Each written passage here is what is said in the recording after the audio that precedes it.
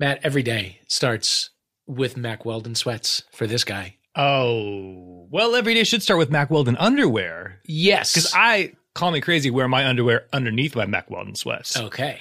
You like to sometimes do it the other way around, but that's a different story. That is a different story. It's a thing I'm trying to start. I'm all about my Mack Weldon underwear. They're great for the gym. They're great for sexy times. They're great for life, love, lounge, everything in between. All of it.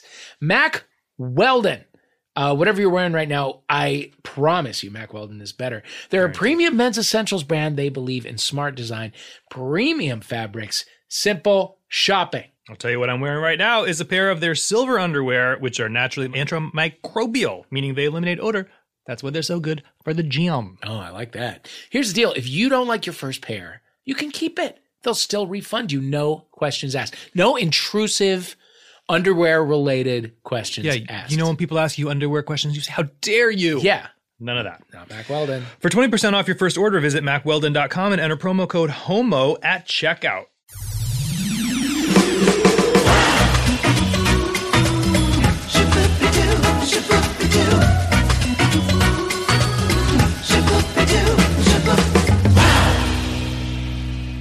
Matt McConkey. Dave Holmes. How are you? So good. Good. We are in a different room tonight. I mean, Very sexy lighting in here. it's really this. It is as though a Todd Glass came in.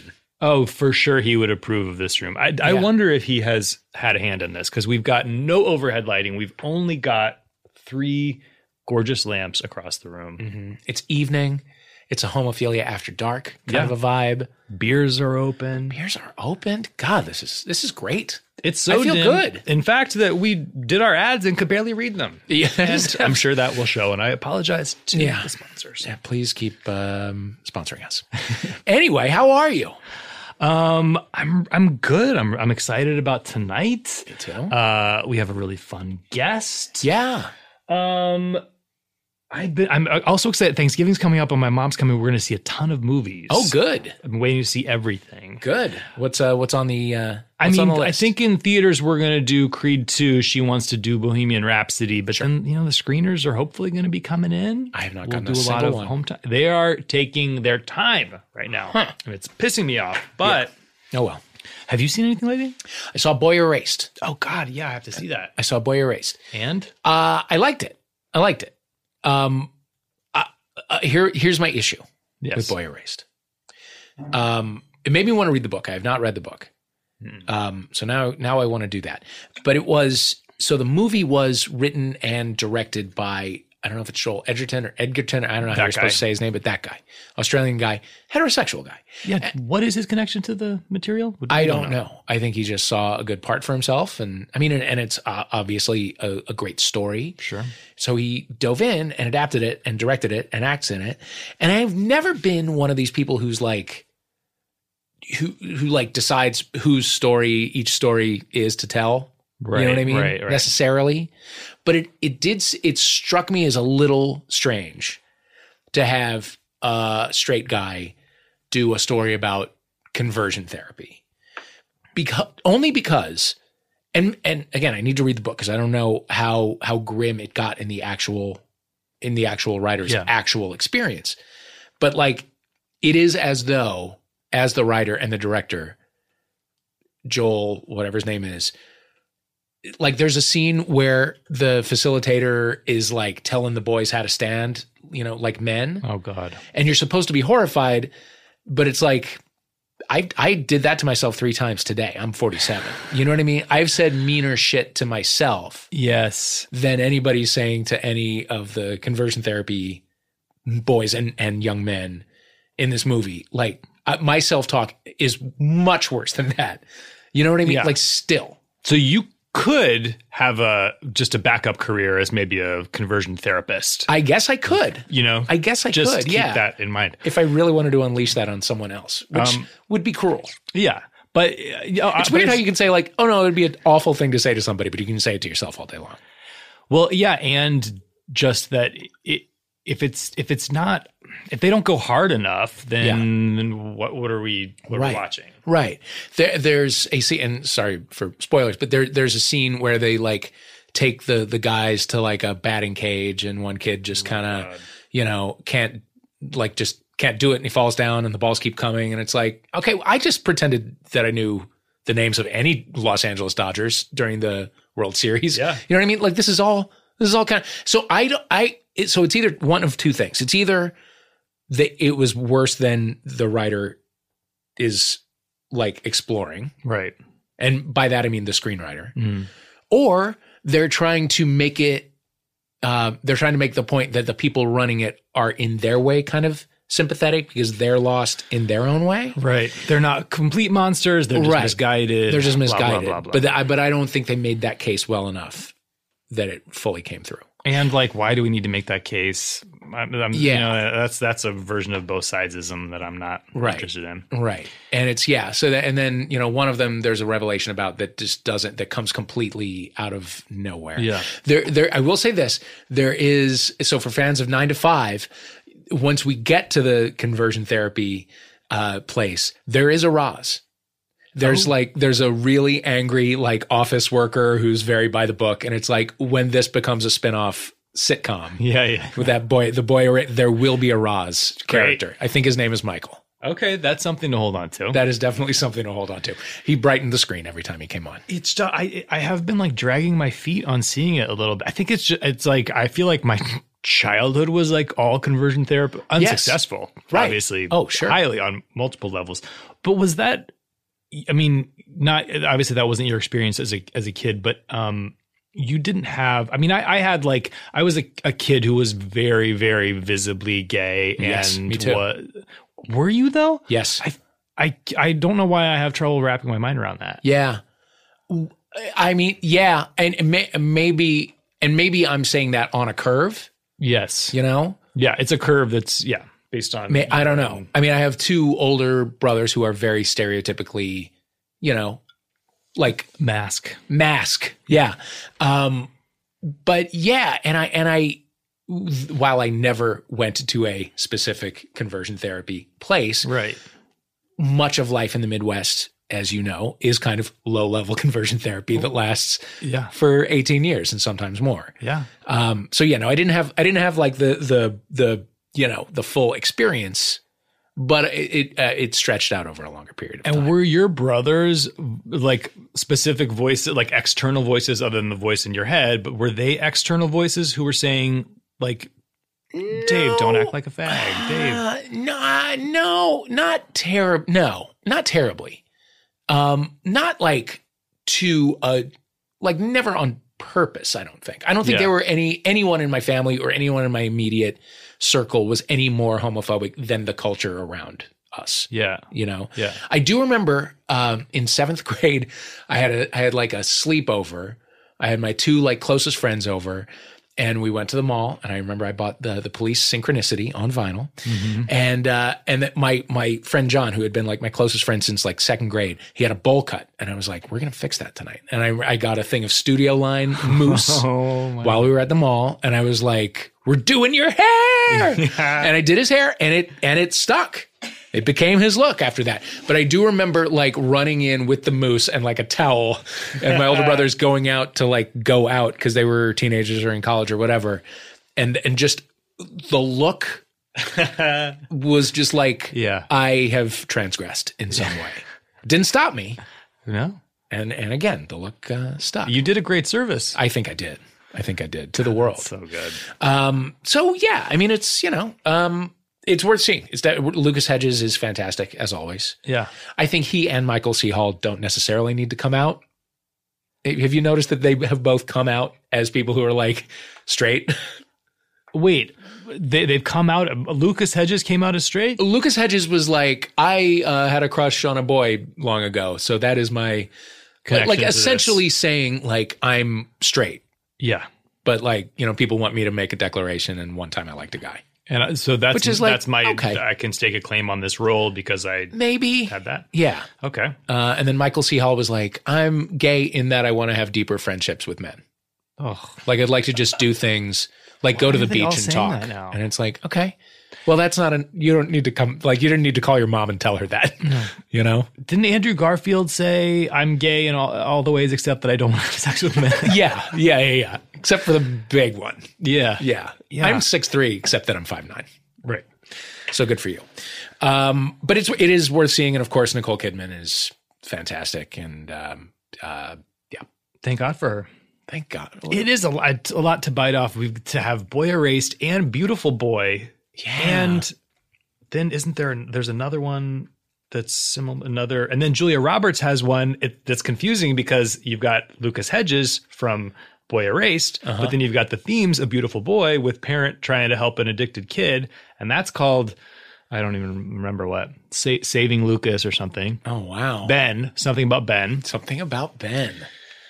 Well, it's a confusing holiday movie season. I hope you get through it. I hope you and your mom get through it. I hope so too. What are you doing so she's coming here for Thanksgiving? She's coming here for Thanksgiving, and we're going to go to a friend's, and we're going to make some sides, and we're going to, see movies and stare at Faye. That sounds like a dream. What are you going to do? Often we go up to Napa, but right. now the state of California is on fire. Correct. So we will probably not get in the car and drive north. Instead, friends are frying a turkey. Great. I'm going to make my world famous toasted ravioli. Oh. And we're going to drink wine while the sun is high in the sky. Just here. Delightful. And not up north. Here Very at excited. Earwolf in the studio? I'm going to break in. Honestly, with do it the here at lighting in Earwolf. here, this would be a gorgeous place to have a Thanksgiving dinner. Uh-huh. A nice Zinfandel and some Lara bars Yeah. for Thanksgiving. Folks, what a get. What an icon. Yeah, a network TV star In this studio, in this sexy studio. Jesse Tyler Ferguson Oh my is goodness. here at long last after the break.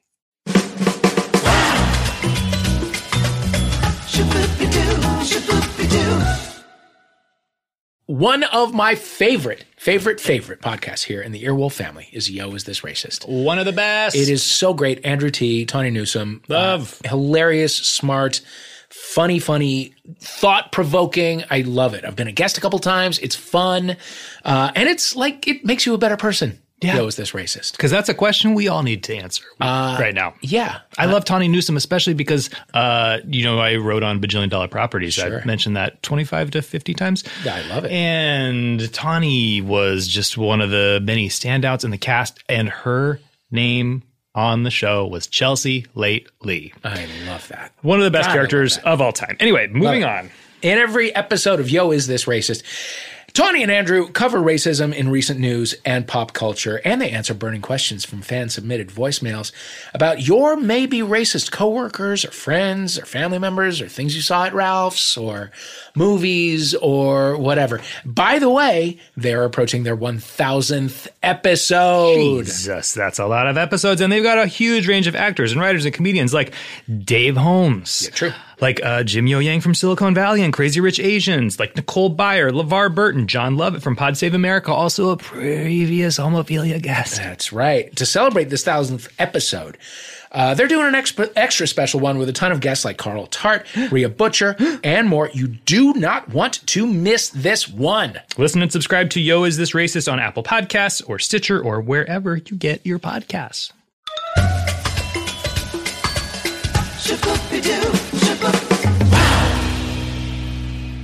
Folks, we're back. With Jesse Tyler Ferguson. Welcome. Please use all three. I was hoping we would tag team the names. Yeah, damn. I keep getting called Tyler, actually. And I'm wondering, not that I'm nearly as famous as her, but does Sarah Jessica Parker get called Jessica? No. No. You get Tyler? I get Tyler a lot. I feel like you're so not a Tyler. Yeah. Nothing against Tylers. No, nothing against Tyler's at all, but Do you know Tyler Coates? He's a writer. I do. Yeah. Okay. Have you met? I think so. Okay. Because people think that we look exactly the same. That is which true. It's just, we're both redheads with Yeah. beards, but that's kind of where it ends. Yeah. A lot of people think he's you. Well, yes, I think I did meet him and I said, he said, I get mistaken for you a lot. I was like, well, just be nice to people. Yeah. And Yeah. don't try to Yeah. abuse the privilege. Right. Of people thinking As long as you're nice and if he's being a dick to people, then I wouldn't like it too much, but he's a really nice guy. Yeah, he is. He's a lovely fellow and Yes. a talented writer. I've been wanting to talk to you since On the Town. No. Yeah. My God. Saw it with my parents when I lived in New York. 1997. Yes, it was. So 21 years ago. Yes, it was. My professional debut. Is that true? Yeah.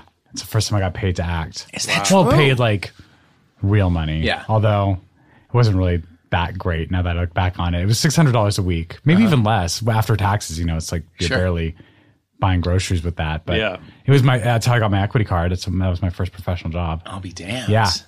Classic musical where it was Jesse Tyler Ferguson and Leah Delaria. That's right. Who remained one of my closest friends to this day. Was that the most fun experience you've ever had in your entire life? Yes. I mean, I am a musical theater nerd. That's all I wanted to do. All I wanted to do was like be in the ensemble of a musical. So I was cast as one of the three leads, you know, the Frank Sinatra part from the movie, for anyone who knows the movie. And I was in heaven. I was in musical theater heaven, and we were doing it at the Delacorte Theater, which is the famed outdoor theater in Central Park that, you know, everyone from Patrick Stewart to Al Pacino to me performed at. So, you know, it was a really special experience. And I got to meet Leah Delaria, and George C. Wolfe directed it, who's iconic. And yeah, I mean, it kind of felt like, well, it's never going to get better than that. Right.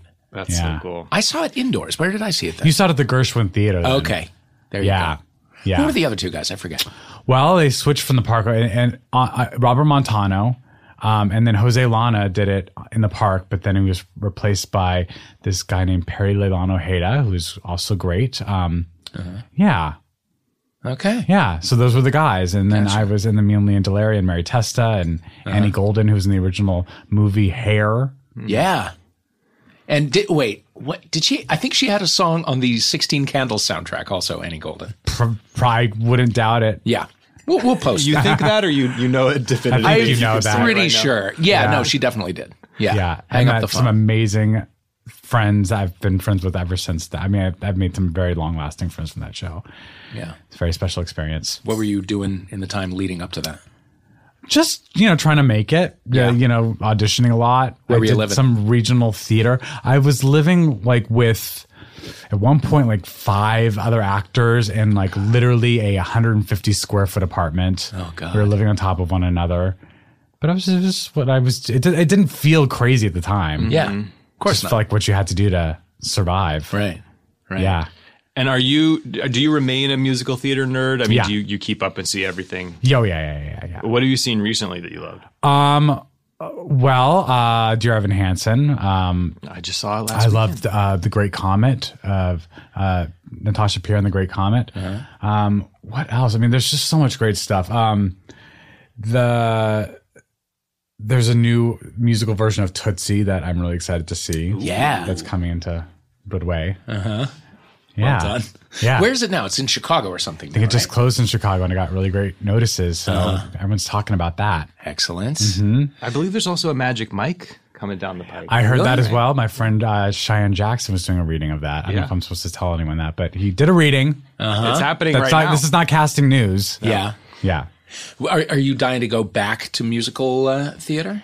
Yes. I mean, since I've been pretty busy the last, 11 years, I haven't had the time. Musicals take a lot of time to rehearse and put together. And, you can't just like jam it into your summer hiatus. So I want to do it right. So I'm definitely excited to go back to do a musical.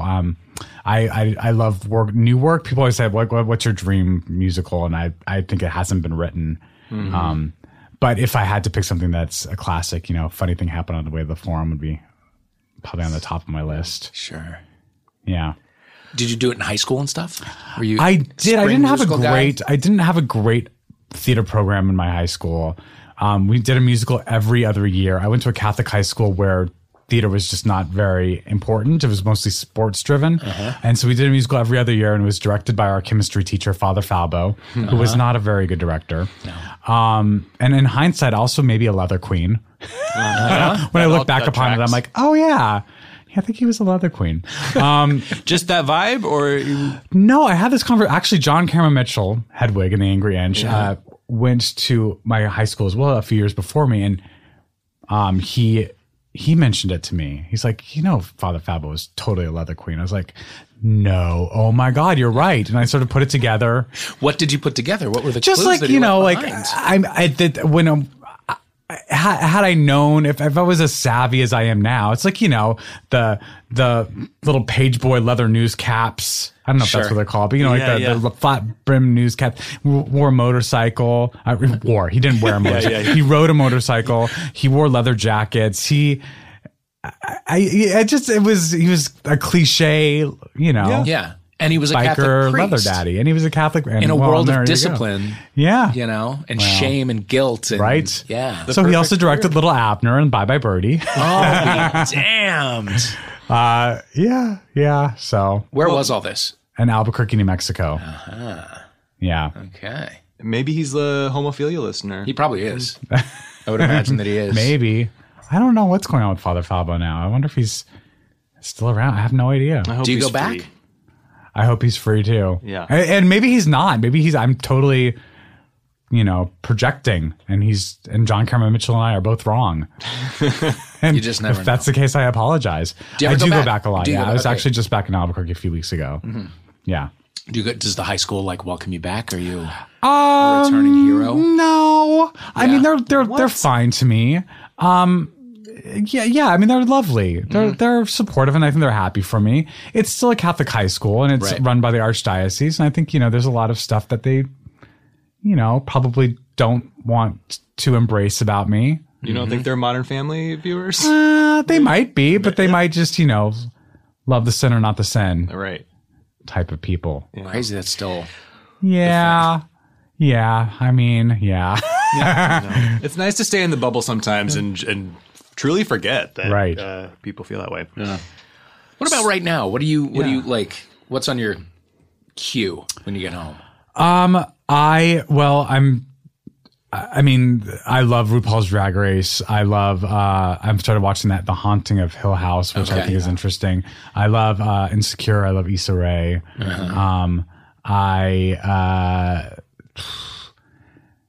I just sort of discovered Bo, what's his name? Really fantastic comic who wrote Bo Burnham? Bo Burnham, who wrote Eighth Grade. Holy God, cow. 8th grade blew And me I'm away. kind of great was that obsessed movie? with him. Yeah. I was talking to my friends like I just discovered the most amazing talent and no one else knew about him. And everyone's like, oh, everyone's known about him for years. I only learned about him because of 8th grade. I didn't know. Right. Well, you got to watch this. Have you watched his comedy specials? No. Oh, my God. See, I wrote He's him a off genius. because he's a YouTube guy. And I Right. was But just like, he's well, so this is not gonna be talented, for and his me. songwriting is absolutely astonishing. Really? Yes. I- I want it's to weird write I a haven't musical come with to- him. I want him to write me something. He's so talented. Well, we've put that out into the world. Right. On the Drag Race tip, have you looked at the cast list for All Stars 4 released this very morning? Jesse Tyler Ferguson. Oh, let's go my through God. it. Are you kidding me? This is Just this very morning. this is huge. Yeah. Okay, go. Okay, Valentina. Great. No surprise. Should we do word association? Valentina. Mask. Mask. Yeah. Wasn't she the one who did? Yeah. Yes. Mask, Yeah, she didn't want to take it off. She didn't know Yeah. surprise. Pheromone. I'd rather not. Pheromone. Right, Pheromone. Was she? She's the Christina. Oh, Pheromone was the goody two shoe girl, the Broadway girl, right? no, that's our dear friend who was just on the podcast, whose name Blair St. Clair? Blair St. Clair. She's been here. Blair is the one who looks like Pheromone- Christina Aguilera. That's her whole Yeah. right. That's very her- young. Right, she's very young. Yeah. Correct. Yeah. Okay. Okay. I support these so far. Gia Gunn. Love her. Terrific. Jasmine Masters. Oh Great. gosh, I don't remember who Jasmine Masters is. She's become more famous since. She says zhuzh a lot and is known for her She does Instagram videos. Yeah, she does little YouTube videos. Or is it Instagram? I don't know. Whatever. She does little videos from her I phone. think if I had a visual, I would absolutely remember her. Latrice Royale, Of course. of course. Naomi Smalls. Okay, great. Not familiar. Monique Hart. Love. Love Monique Hart. Terrific. Gave us the best reaction from the finale Yes. with the poor injured Oh my butterflies. God, the strewn about. butterfly gate. What were your thoughts on that? I was really bummed out because I think she was so talented, and Yeah. it was a thing. I hate when drag queens feel like they have to continue to, especially on that show. That's the one drawback of RuPaul's Drag Race. I feel like they've set themselves up. The bar's always set so high they have to top it, and it's like, you just be yourself. Don't try and do what someone else has done because you have to remind me of names, but the one who won the year before, Sasha Velour. I mean, that was her thing, and like it was so amazing, and everyone tried to top that, and everyone now all these costumes need reveals, and your costume doesn't turn into a transformer and fly off the stage. It's like you failed, and like that's the bummer of it all. Yeah, and I feel like she was a victim of feeling like she had to create a moment out of something when just being herself should have been enough. Yeah, she was brilliant. Brilliant. And now I can't remember her name. Kennedy Davenport. No, wait, it wasn't her. Butterfly? Butterflies? Butterflies was Kennedy? No, it wasn't. It was Asia O'Hara. Oh. Yeah. Oh. Yeah. And I remember in that finale, they were all lined up in these dresses that were like as wide as they were tall. Yes. You know what I mean? So everybody looked like a pumpkin, and it was like, well, but you someone's also gonna fly out knew of those. there was tricks under every single one of those dresses. Right, exactly. It's like I just want you to look fantastic and fierce, and just give me a point of You view. don't have to literally be a stunt queen. no. I mean, it's great every once in a while, but Sure. Monet Exchange. Okay. Great. I like her a lot. Manila Luzon. Okay. Season 3. Trinity Taylor. Okay. And I think that's it. Yeah, That's like an exciting year. That's an exciting year. They've probably already filmed it all. I can't go judge. I judged one episode. I'm dying to go back. What's it like? It was a long day. Really? It was definitely a long day. And I went on. I think I went on the day where they had to make over a DILF. So like they had 2 runway looks. So you have to give them the time to put that together, and you're just sitting around making small talk with Jennifer Love Hewitt. Was that your fellow That was judge? my fellow judge. Yeah. I had never met her before. Yeah. I've seen her once since, and like that's the one thing we share. We're like, oh, we had our RuPaul Drag Race Day together. No one can take that away from you. Nope, no one will. What else? What else am I watching right now? Yeah. I do watch my show. I do watch Modern Family. You do? I'm guilty of that. Oh, that's kind of nice to hear. I do. I think if I wasn't on it, I would be a fan of it. I do watch it. And I we do these table reads once a week, and so much changes between the table read and what we actually film. So I actually feel like I do get to watch it as a fan, because the stuff that I'm not involved in is new to me. And what else am I watching?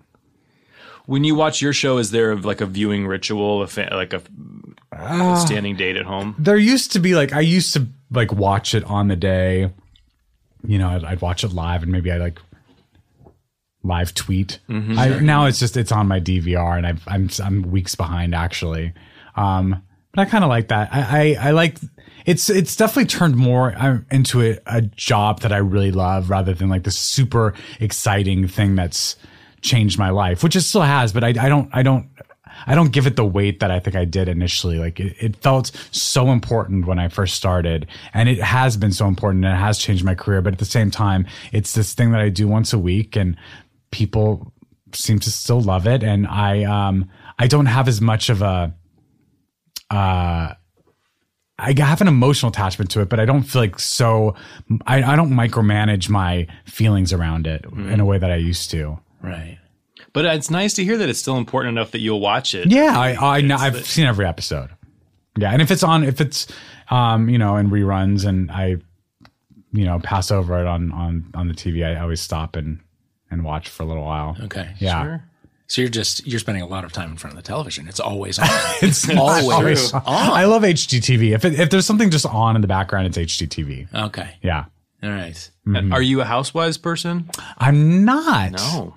I'm not. I've never been one. I Justin, my husband, definitely he doesn't get involved in Housewives as much, but he watches stuff like So Cavallari. What's that show? Yeah. Kristen Cavallari's show. And I have to admit, when I sit down and watch it with him, I do get hooked. Hard not to. It's hard not to. They're good.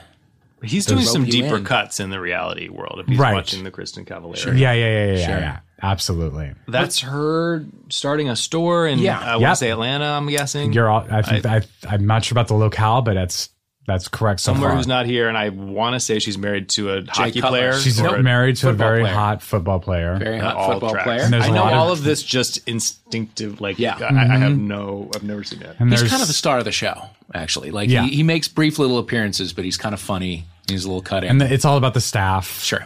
You know. Yeah. What was the last great movie that you saw? Oh gosh.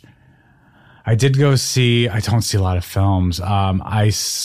Just watched Downsizing on the plane. And I loved it. Really? I did.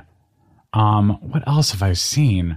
Oh God. I haven't even seen A Star Is Born yet. I'm terrible. I know I'm terrible. Just going to ask. I haven't seen it yet. What's your snap judgment on it from not having seen it? I think I'm going to love it. Yeah? I do.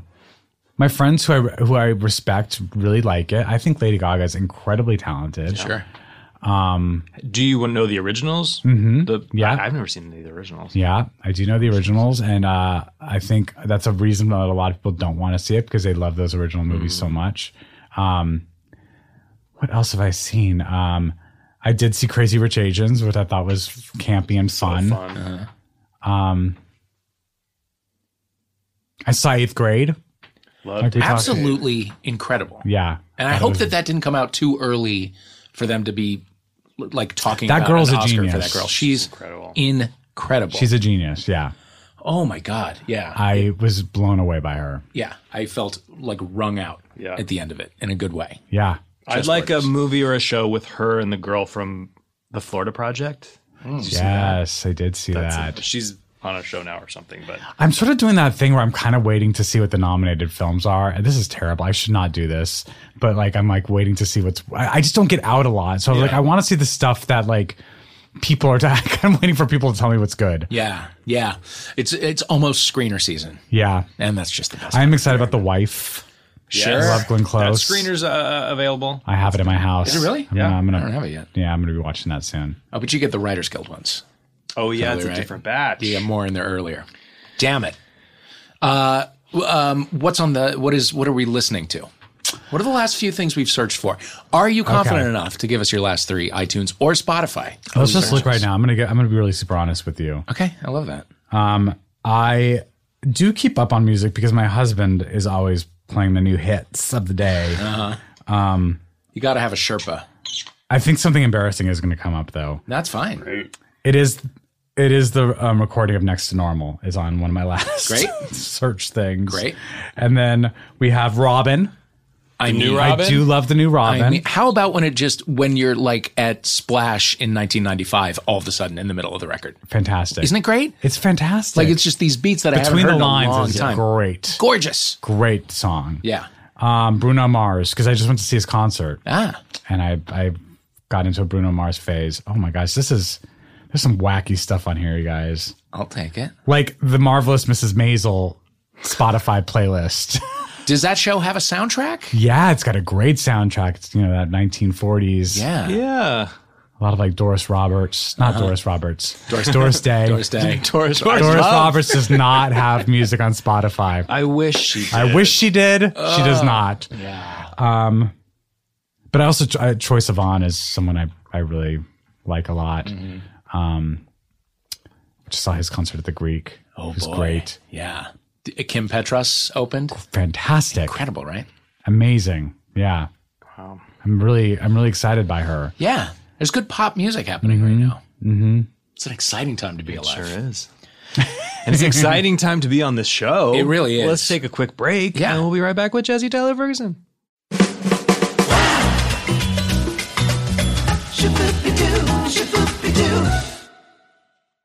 Dave. Yes. May I be candid with you? Okay. Well, my teeth are on a journey.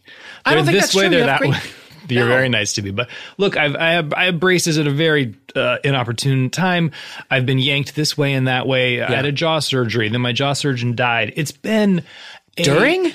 almost, but we'll do a whole episode about that. But Wow. here's the thing. Now I'm thinking, what am I going to do next? Am I going to get veneers? Am I going to just get all my teeth pulled? No, I'm going to go to Candid. Tell me about Candid. Candid has clear aligners that are sent directly to your home and customized specifically for you to fix and straighten your teeth. Wow. So you use their at-home modeling kit, and then you send back your impressions with some photos. Their network of highly trained orthodontists review your specific case, provide you with a 3D preview of what your treatment will look like, and then you receive your 3D preview. You say, do I want this? Do I not? You work it out.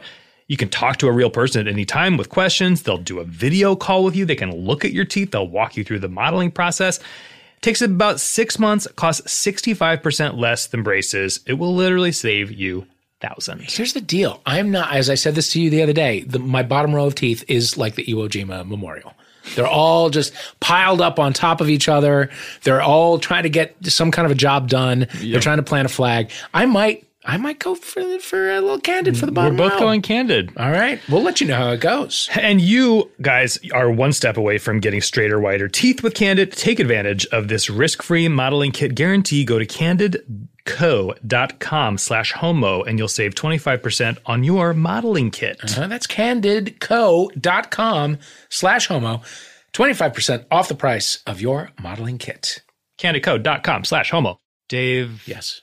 It hurts me every time I got to look at that head of hair across the table from me. You're making me self-conscious. I'm not. I'm trying to compliment you, but also I want you to know I feel attacked by how good your hair is. Because here's the thing: you've got such a mane on your head, but 66% of men lose their hair by age 35. Yeah, well, thankfully, baldness can be optional thanks to 4hims.com, a one-stop shop for hair loss, skincare, and sexual wellness for men. What Hims does is they connect you with real doctors and medical grade solutions to treat hair loss.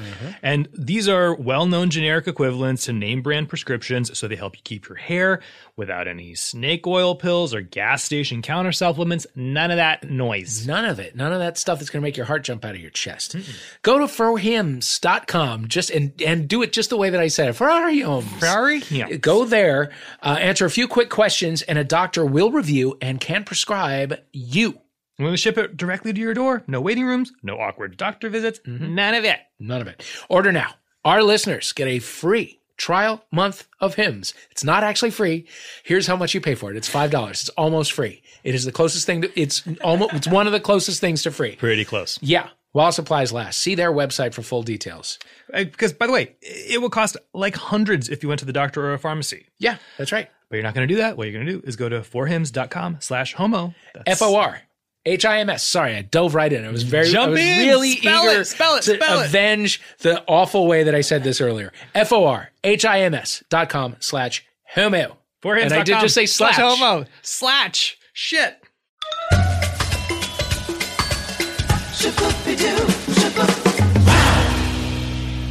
We're refreshed. We're back with Jesse Tyler Ferguson. Nice break. Thank you feel good? I do. Yeah, me too. I do. Me too. We needed it. Yeah. What did we talk about on that break?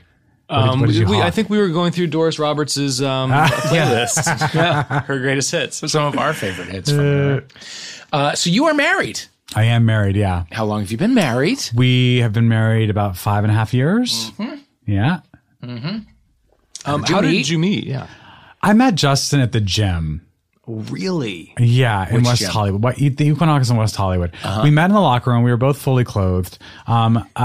He was in law school at the time, and was working on the Proposition 8.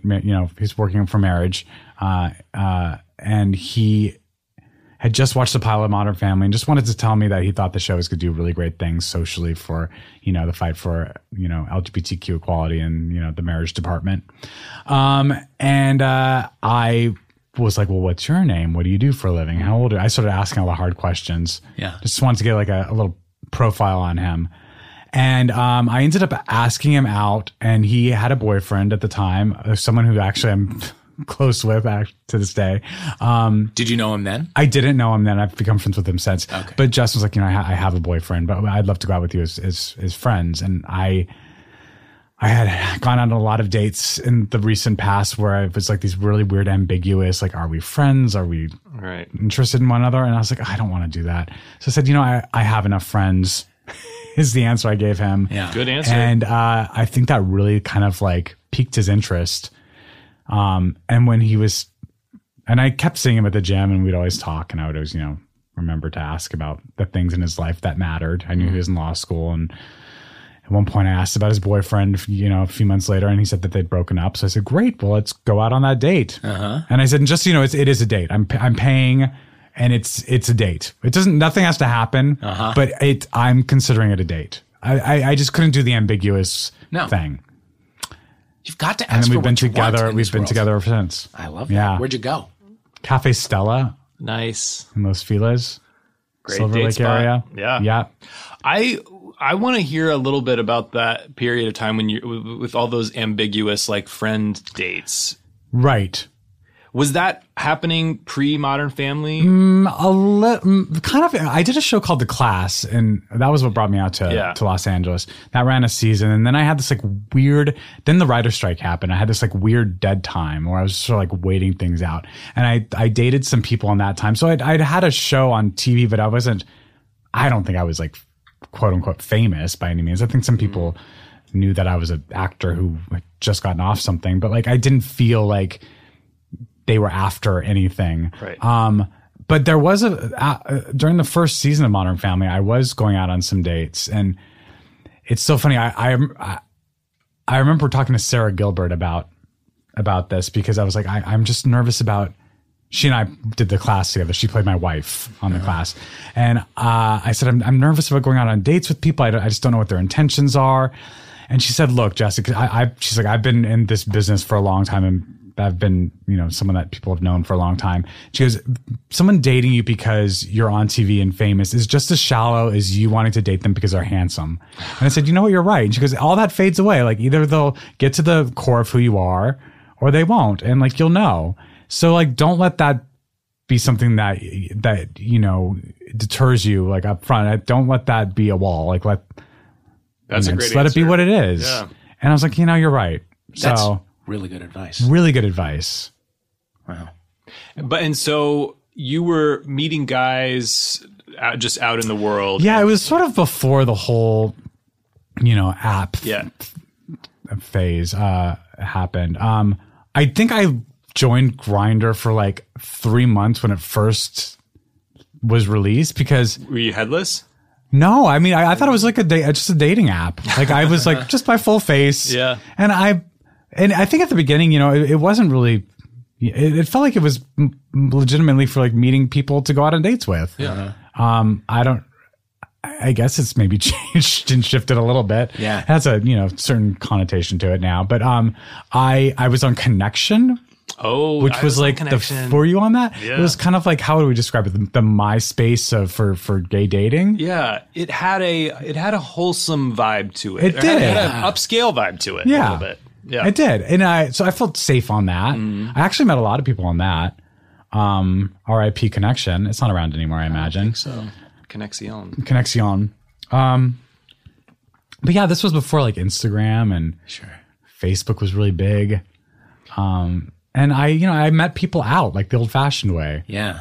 Where, like, in what neighborhood did you live in New York? In Silver Lake. Oh, in New York, I lived in Brooklyn mostly. Okay. But I would hang out in the East Village. That was sort of my jam. Were you a Boiler Room Phoenix kind of person? Yeah, absolutely.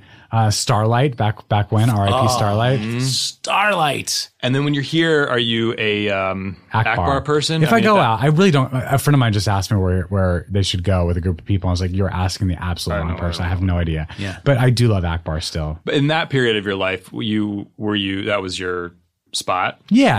I mean, I was at Akbar maybe like 3 or 4 times a week with friends just hanging out because I was single and trying to meet people. Yeah. Putting myself out there and I, close enough that I could walk to it. So, yeah. I just went back to the Boiler Room with a friend of mine from the 90s in New York. And the best part about that place was that it was kind of revolutionary for a New York gay bar in that it was one of those 99 CD jukeboxes. Yeah. And it was like Pool table. It was pool table, but it would be like, like John Spencer Blues Explosion and Stereo Lab and like, weird stuff. Right. And then Madonna's Immaculate Collection. Right. Would be like the 99 CD. Yeah, exactly. And like during the week, you would hear all the funky sort of indie music. And also, nothing has changed in there. Well, except now it's an internet jukebox, so you can play whatever you want. And so I feel like something is But lost. that's literally the only thing that's changed in there. It's truly, that's And I think maybe they added a photo booth. They did add a photo booth. They did add a photo booth. Yeah. And they moved the pool table They slightly still have back. shitty tequila, let me tell you that. I'm sure that's true. They have like one bottle of well. Yeah. Unacceptable. Not good. Not Boiler Room, pull it together. Pull it together, Boiler Room. No, but I a still great love place. I still love the Boiler Room. Yeah. I do. It's a classic. So pre-Justin, what was your last significant relationship? I dated another actor when I first. So this was right. It was one of those. One of the guys in between the class and Modern Family starting. I dated him for about 10 months, and that felt pretty significant. Yeah. And he was an actor, and he struggled. He wasn't. It's tricky. And actors, I would never want to date an actor. And I was just, that was like his one drawback with me. Is like, I do not want to be with an actor. But it was tricky, and there was competition, and I was doing better than he was. And were you going up for the same roles? No, not really. I mean, I think he did have an agent, but it was like, he wasn't being sent out on substantial things. And I had just done a series regular on a big sitcom. So like I was just in a different, stage of my career than he was. And it was tricky. It was hard, but great guy. I mean, I haven't really heard from him. I think he moved out of LA, but yeah. Did it end badly? No, I mean, I was pretty raw after that. And it was, when you look back on 10 months is really not that big of a deal. Yeah. I mean, it's like, I think about 10 months with Justin, and it's, I don't know, it flies by in my mind, but, yeah, it felt significant. Yeah, 10 months is enough to start throwing I love yous around. Yeah. There was definitely that. And all that stuff. Absolutely. And were you, in your dating history, did you tend to be the dumper or the dumpy? I was always the one to get dumped. No. Really? Yeah, mostly. Even in that relationship? Yeah, he was like, he called it quits. Yeah. But he just slightly scarred from all that. Yeah, I believe me, I get it. Yeah. And did these come out of nowhere, or was it like you kind of knew the thing? No, I mean, and it wasn't like this isn't like rule of thumb. It was there was a few that I backed away from. Yeah, that were moving too fast for.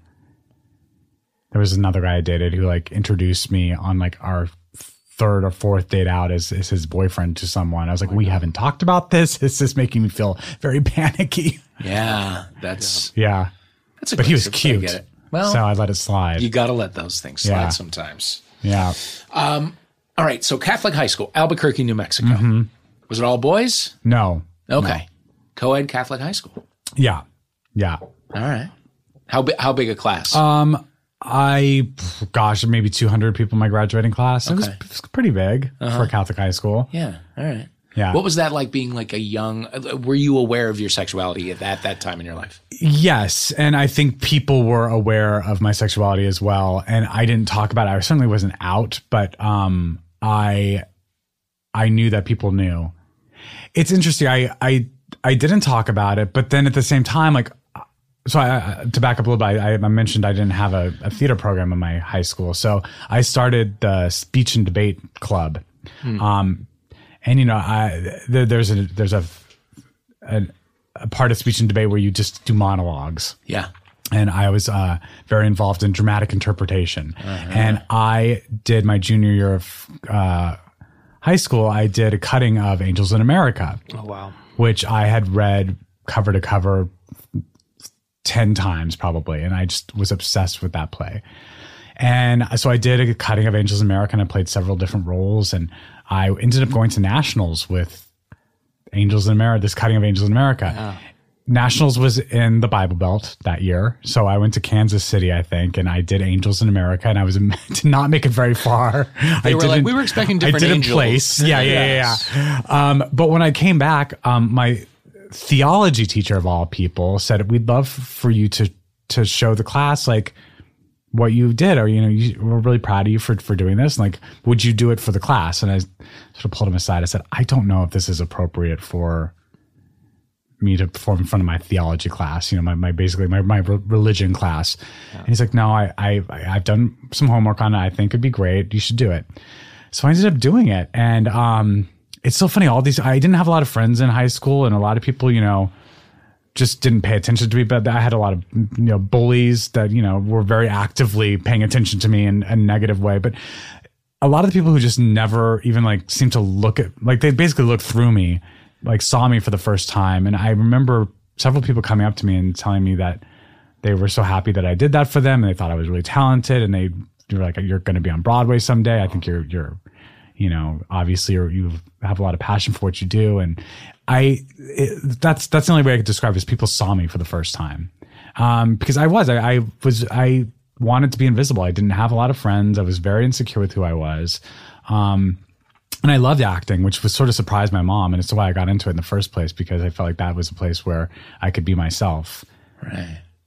So, and have any of those bullies ever reached out? Like a few have reached out on social media. And when I go home, I sometimes run into people, at like the local Target, and it's fine. I feel like people have alternate versions of like what happened, and maybe in their mind they didn't think they were terrible to me, but it I was traumatized by a lot of these people. And there were certainly people who, like I said, just didn't give me the time of day. And I actually really I respected that. I was like, I'd rather be invisible to you than be someone you're hunting down. So if it's the lesser of two evils. Yeah. And not to say I didn't have any friends. I certainly had a small group of people that I was close with, that I remain close with today. But yeah, a few of those people reached out, and, certainly being on a show like Modern Family, and it's very popular. And I know probably most of my class knows what I became, which is fucking awesome. Yeah. I mean, that was one of the reasons that, there was already a Jesse Ferguson in the Union, and I thought about changing my last name, so I could stay in the Union. That's why I added the Tyler, because I want people to know that this is me who made it. Let there be no mistake. Yeah. When you heard from those people, did you ever have this moment where it sort of crystallized, like it was like a healing apology?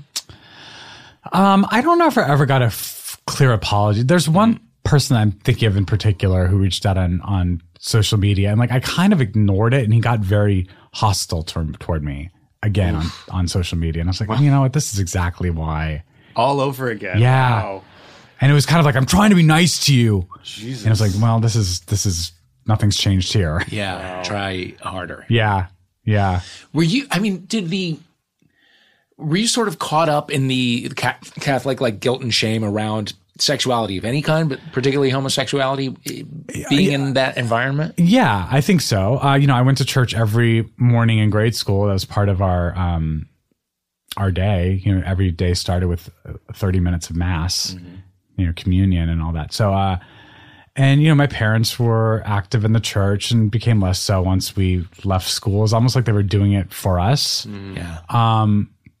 And I went to a therapist at one point because I think they were thinking that maybe they needed to be told by a professional, like what was going on with me. And I remember like sitting in this room with this therapist, and there'd be basically, two groups of toys, and it was like Barbies and trucks. And like, I would always go for like the Monopoly game. So it was very confusing to everyone. Like, well, that's not telling us anything. Yeah. But yeah, I mean, I've talked to my parents about that since. I was like, you sent me there. Was it to like reprogram me? And it certainly wasn't that. They just sort of wanted to have a professional tell them what was going on with me. Yeah. I had that exact therapy. Oh, yeah? One of my earliest memories is like, choose the toy. Right. I was like, great, I'll be playing with these Barbies. Thank you very much. Yeah. You made it easy for them. I did it, apparently. Yeah. Yeah. Was there any sort of like gay underground in that? Not that I knew of. I left Albuquerque when I was 17, so I didn't really, and certainly at high school, and I don't think so.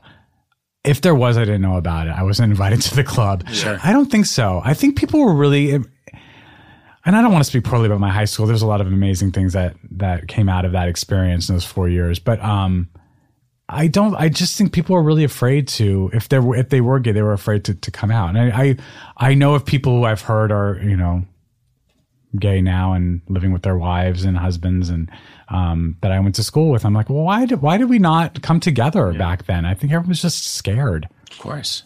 Yeah. So from high school, where did you go? Then I went to New York, to the American Musical and Dramatic Academy. Yeah. And did leaving Catholic school and leaving high school in Albuquerque equal like done with the church? Yes. That was I mean, I'm still like, I mean, if I go to a wedding or something, I occasionally still take communion just because I'm like, it's tradition. Right. But I mean, it was, I'm a spiritual person, definitely. And I think I do believe in God. And but I don't believe in this, a vindictive God. Do you have a specific practice? I meditate. Honestly, if I don't have to go to church, I won't. Yeah. So then what was then your first sort of relationship? I dated someone that I went to school with in my musical theater class. We were roommates, and then, like he would just come over to my side of the room. Mm-hmm. And I was maybe with him for a year. It's very convenient. Yeah. Right. Didn't have to go on dates. Didn't have to go to a exactly. bar. I mean, it just sort of like, we decided that we were going to start, sleeping together. Basically. God. Very convenient. Wow. Yeah. But that was my first sort of real, experience with a guy. And were there big feelings attached to it, or was it just sort of at the time, just because it was my first? Right. Yeah.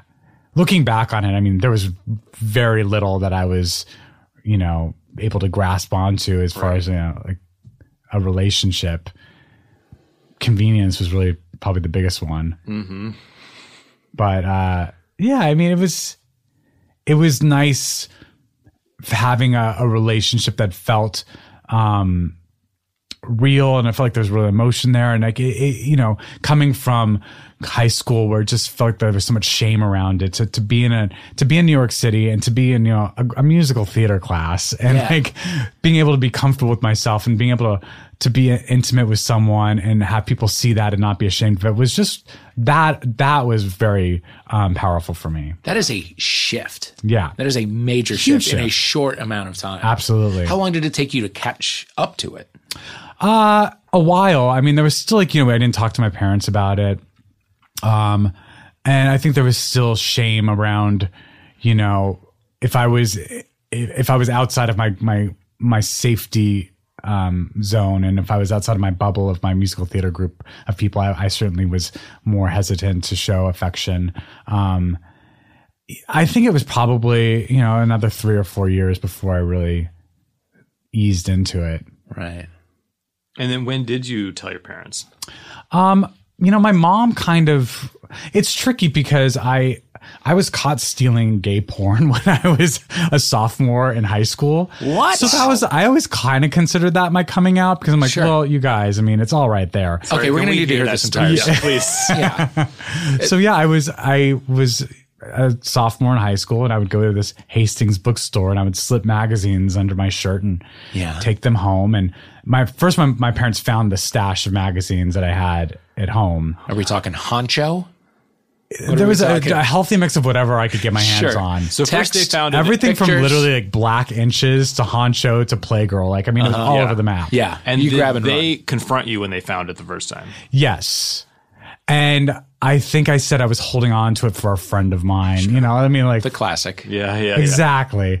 But I do think that, and I think there was a few like straight porns in there, which I think my father really held on to. It's like, well, there are women in here as well. So I was exploring. I was confused. I was figuring it out. But one time when I was getting my materials from Hastings, the alarm went off. Oh no! When I was exiting the store. Oh no! And the lady at the desk was like, "Do you have anything in your backpack?" And I was like, "No." I shake my head, no. And then she's like, "Well, can I look through it?" And then I didn't have anything in my backpack, but I had it under the front of my shirt and tucked it to the front of my pants. And so I just lifted up my shirt. And she saw it, and she took me into a back room. They called the cops. They called my parents. No! They showed my parents the material that I was stealing. I had to go to I wasn't treated well. I feel like the system did not do good for me. I had to do community service. It was traumatizing. Yeah. How many magazines to get the police involved? I felt like they were making an example out of me a little bit. Holy cow. What are your mind and body feeling like? I just remember feeling numb and devastated. Yeah. And it was enough that I was shoplifting, which I know was against the law, but then have it be that. And to have everyone know exactly what you were shoplifting. And strangers knowing. And there was so much shame around it. It was hard to bounce back from that. Yeah. I mean, it was traumatizing. That'll stick to you. But that being said, like, I do feel like, okay, if you're a parent and your child is stealing this, you've already found materials in your home, like, let's just, like, can we call that his coming out experience? No. My dad kind of refused to, like, acknowledge it. And fast forward a little bit, when I was in New York, and dating this roommate of mine, my mom had come to visit, and she could tell that we were romantically involved. And she didn't mention anything at the time, but she wrote me a letter later saying, I have a feeling that you and your roommate are together, and I just want to be able to talk to you about it. And I ignored it. I ignored the letter. And when I went home that summer for my break, my mom said, you never responded to that letter. And so we ended up talking about it, and it was a lot of tears and a lot of, her saying, I just want things to be easy for you. And I said, does Dad know? And she goes, I've told Dad, and he you don't need to talk to him about it. I've already talked to him about this. And then maybe a year later, my dad asked me if I had a girlfriend. And I said, Dad, I mean, I'm gay. And he goes, oh yeah, your mother mentioned something about that. And that was sort of the last time I had to talk to him about that. But it was tricky. But the thing is, I find the struggle for my parents to be something that's valid. I feel like, you can't expect people are going to change on their own time. I think, I have two very loving and supportive parents now. Both my parents danced at my wedding. I couldn't ask for a more supportive family. That's all I wanted. And if the struggle was their struggle, and like, I certainly went through my own set of issues and drawbacks, and I had a hard time coming out, and their acceptance of me and them having a hard time with me coming out, I think is also a beautiful thing. I think you have to allow people that opportunity to change on their own terms, and you can't force it. I recently just did a play in New York City where I was working with a fantastic trans actor named Ian Harding, and I had so many questions about the trans community because I know nothing about it. And I really had a lot of compassion for my father and my mom, but mostly my father, it's like literally saying, I don't understand. I don't know what this is like. And I'm afraid I'm going to ask and I'm afraid I'm going to ask the wrong questions. Yeah. And I was like, wow, I mean, if he felt even a fraction of what I'm feeling talking to Ian about, who is incredibly open about talking about the trans community and very forthcoming and it was a fantastic experience. I learned so much. But I was like, if my father felt even a fraction of it, I completely understand what he was going through. Yeah. And it made me, I opened my eyes to his struggle in a way that I never expected. It really surprised me. Yeah. Mm-hmm. I find also that in my own relationship with my parents, after I came out, I was just kind of like, I'm gay. See ya. Yeah. It was right before my senior year of college, and I never moved back. And I think because I was still wound up in guilt and shame from my sort of Catholic upbringing, I felt too weird about myself to press the issue with my folks. You know what I mean? Mm-hmm. To like really do that difficult work in the first year or two. Right. Because I hadn't done it with myself yet. Right. Right. So I kind of just dropped it and ran. Yeah. And I think that's valid though. Yeah. I think wanting to do the work on your own is a great thing to do. Right.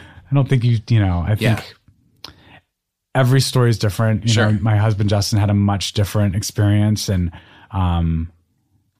but at the end of the day, we have this beautiful family, and I have my parents who are very supportive, and I have a great set of in-laws. And like, it got to a really beautiful place. Not to say every story ends that way. Right. But mine luckily did. And also you do have to kind of let them do their work on their own, in their way. So I'm glad that they have. Yeah. Cause all that matters is that they were willing to do it. Right. And It strikes me like how much you were sort of left to unpack on your own emotionally and psychologically to get to where you are now. To like just the way you were treated as a kid, and this story about the shoplifting thing sounds so scarring. Yeah. So what? I still can't walk through one of those metal detectors without getting palpitations. Sure. So was it therapy, or was it just time that? It wasn't therapy. It was time, and it was finding that chosen family in New York, and being around people who are part of the LGBTQ community, and just sharing experiences. And I think that's what really pulled me through. But I did. It took a while. I mean, I'm going to say it was even like maybe my early 30s before I started like really just being comfortable with who I was. So it wasn't starring on a hit TV show. I was hoping that you would say that fixes everything. It does help. I mean, truly. I mean, sure. Honestly, like being a role model and like, being able to play a role on television that reflects a relationship and a family that like I certainly strive to have when I was a kid, knowing that I'm able to be that for people, in certain bubbles of this country is a really empowering thing for sure. Huge. Yeah. It's massive. Yeah. Are there kids in the picture for you and Justin? Nothing official yet, but yes, that's something we both want. Yeah. Okay. Can I hear a little about your wedding and like the lead up to it? What were there any Bridezilla vibes in the air? No. I was doing a play in New York. We got married in New York City, and marriage wasn't actually legal in California at that point. So we decided to do it in New York. And then I think marriage passed in June of that year, I believe. Was it June? I think so. And we were scheduled to get married in July, so we stayed married. We kept our plans to get married in New York. But I was doing a play, so I was very busy. We kind of put a lot of the major decisions on our wedding planner. But the one thing that I got, this is such a full circle moment. You guys are going to be so stoked about this. Was Tony Kushner officiated our wedding? Oh, I've read that. The writer of Angels in America. Oh wow, boy. Yeah, and he knows the story about how I did. A cutting of Angels in America in high school. And, George Wolfe, who directed Angels in America on Broadway, directed me On the Town, my very first show that I did. So there's a lot of full circle moments in my life. And that was having him stand up and officiate our wedding was super powerful. That's beautiful. Were there a lot of tears? Oh my God, I bawled. Yeah. Bawled. I want to cry thinking about it, but yeah. That's incredible. I would like to do 2 more hours, but I know we have to let you go. Thank you so much for doing this. Thank you, Jesse. Absolutely. Thanks for having me. And thank you for everything you do. You are a role model, and it's so awesome to have you here. Thank you. Thank you. It's very nice. Thank you.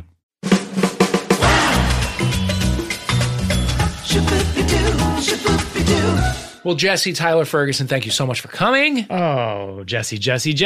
I mean, he was great. Really friendly. One of the best. Super talented. Thank you so much. Thank you to everyone at Earwolf. We're giving thanks. Oh, 100%. We're giving thanks to Dana. We're giving thanks to Ryan. We're giving thanks to Colin. We're giving thanks to Matt. We're giving thanks to all the Earwolf babies. Mm-hmm. All you homophiliacs at home. All of you candied yams out there with your little marshmallows. We are just knelt in gratitude for y'all. We are on our knees. Yes, we are. This Thanksgiving. We want to take you there. Thank you so much for listening. We truly are grateful for your enthusiasm, for your participation, for all of it. Have a very great Thanksgiving. Matt, have an awesome Thanksgiving. Happy Thankful Thanksgiving, for you, my friend. Dave. I'm grateful for you. Bye, guys.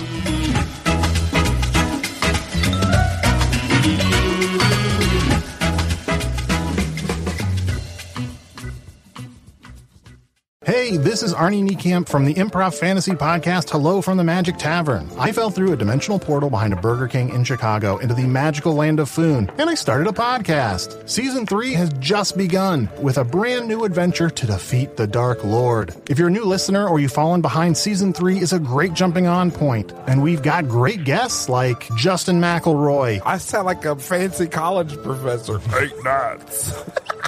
Rachel Bloom, You want to see my collection of men corpses and one woman? Felicia Day and Colton Dunn, You've seen me have intercourse with a variety of species. It's a bummer, Andy Daly, You have the members of Genesis listed, but Phil Collins is crossed out and then circled and crossed out again. Yes, I have killed Phil Collins twice. Thomas Middleditch, Jesus! I mean, Jazos, ruler of the eighth circle. and that's just the beginning. Season 3 of Hello from the Magic Tavern is out now. Listen in Stitcher, Apple Podcasts, or wherever you get your podcasts.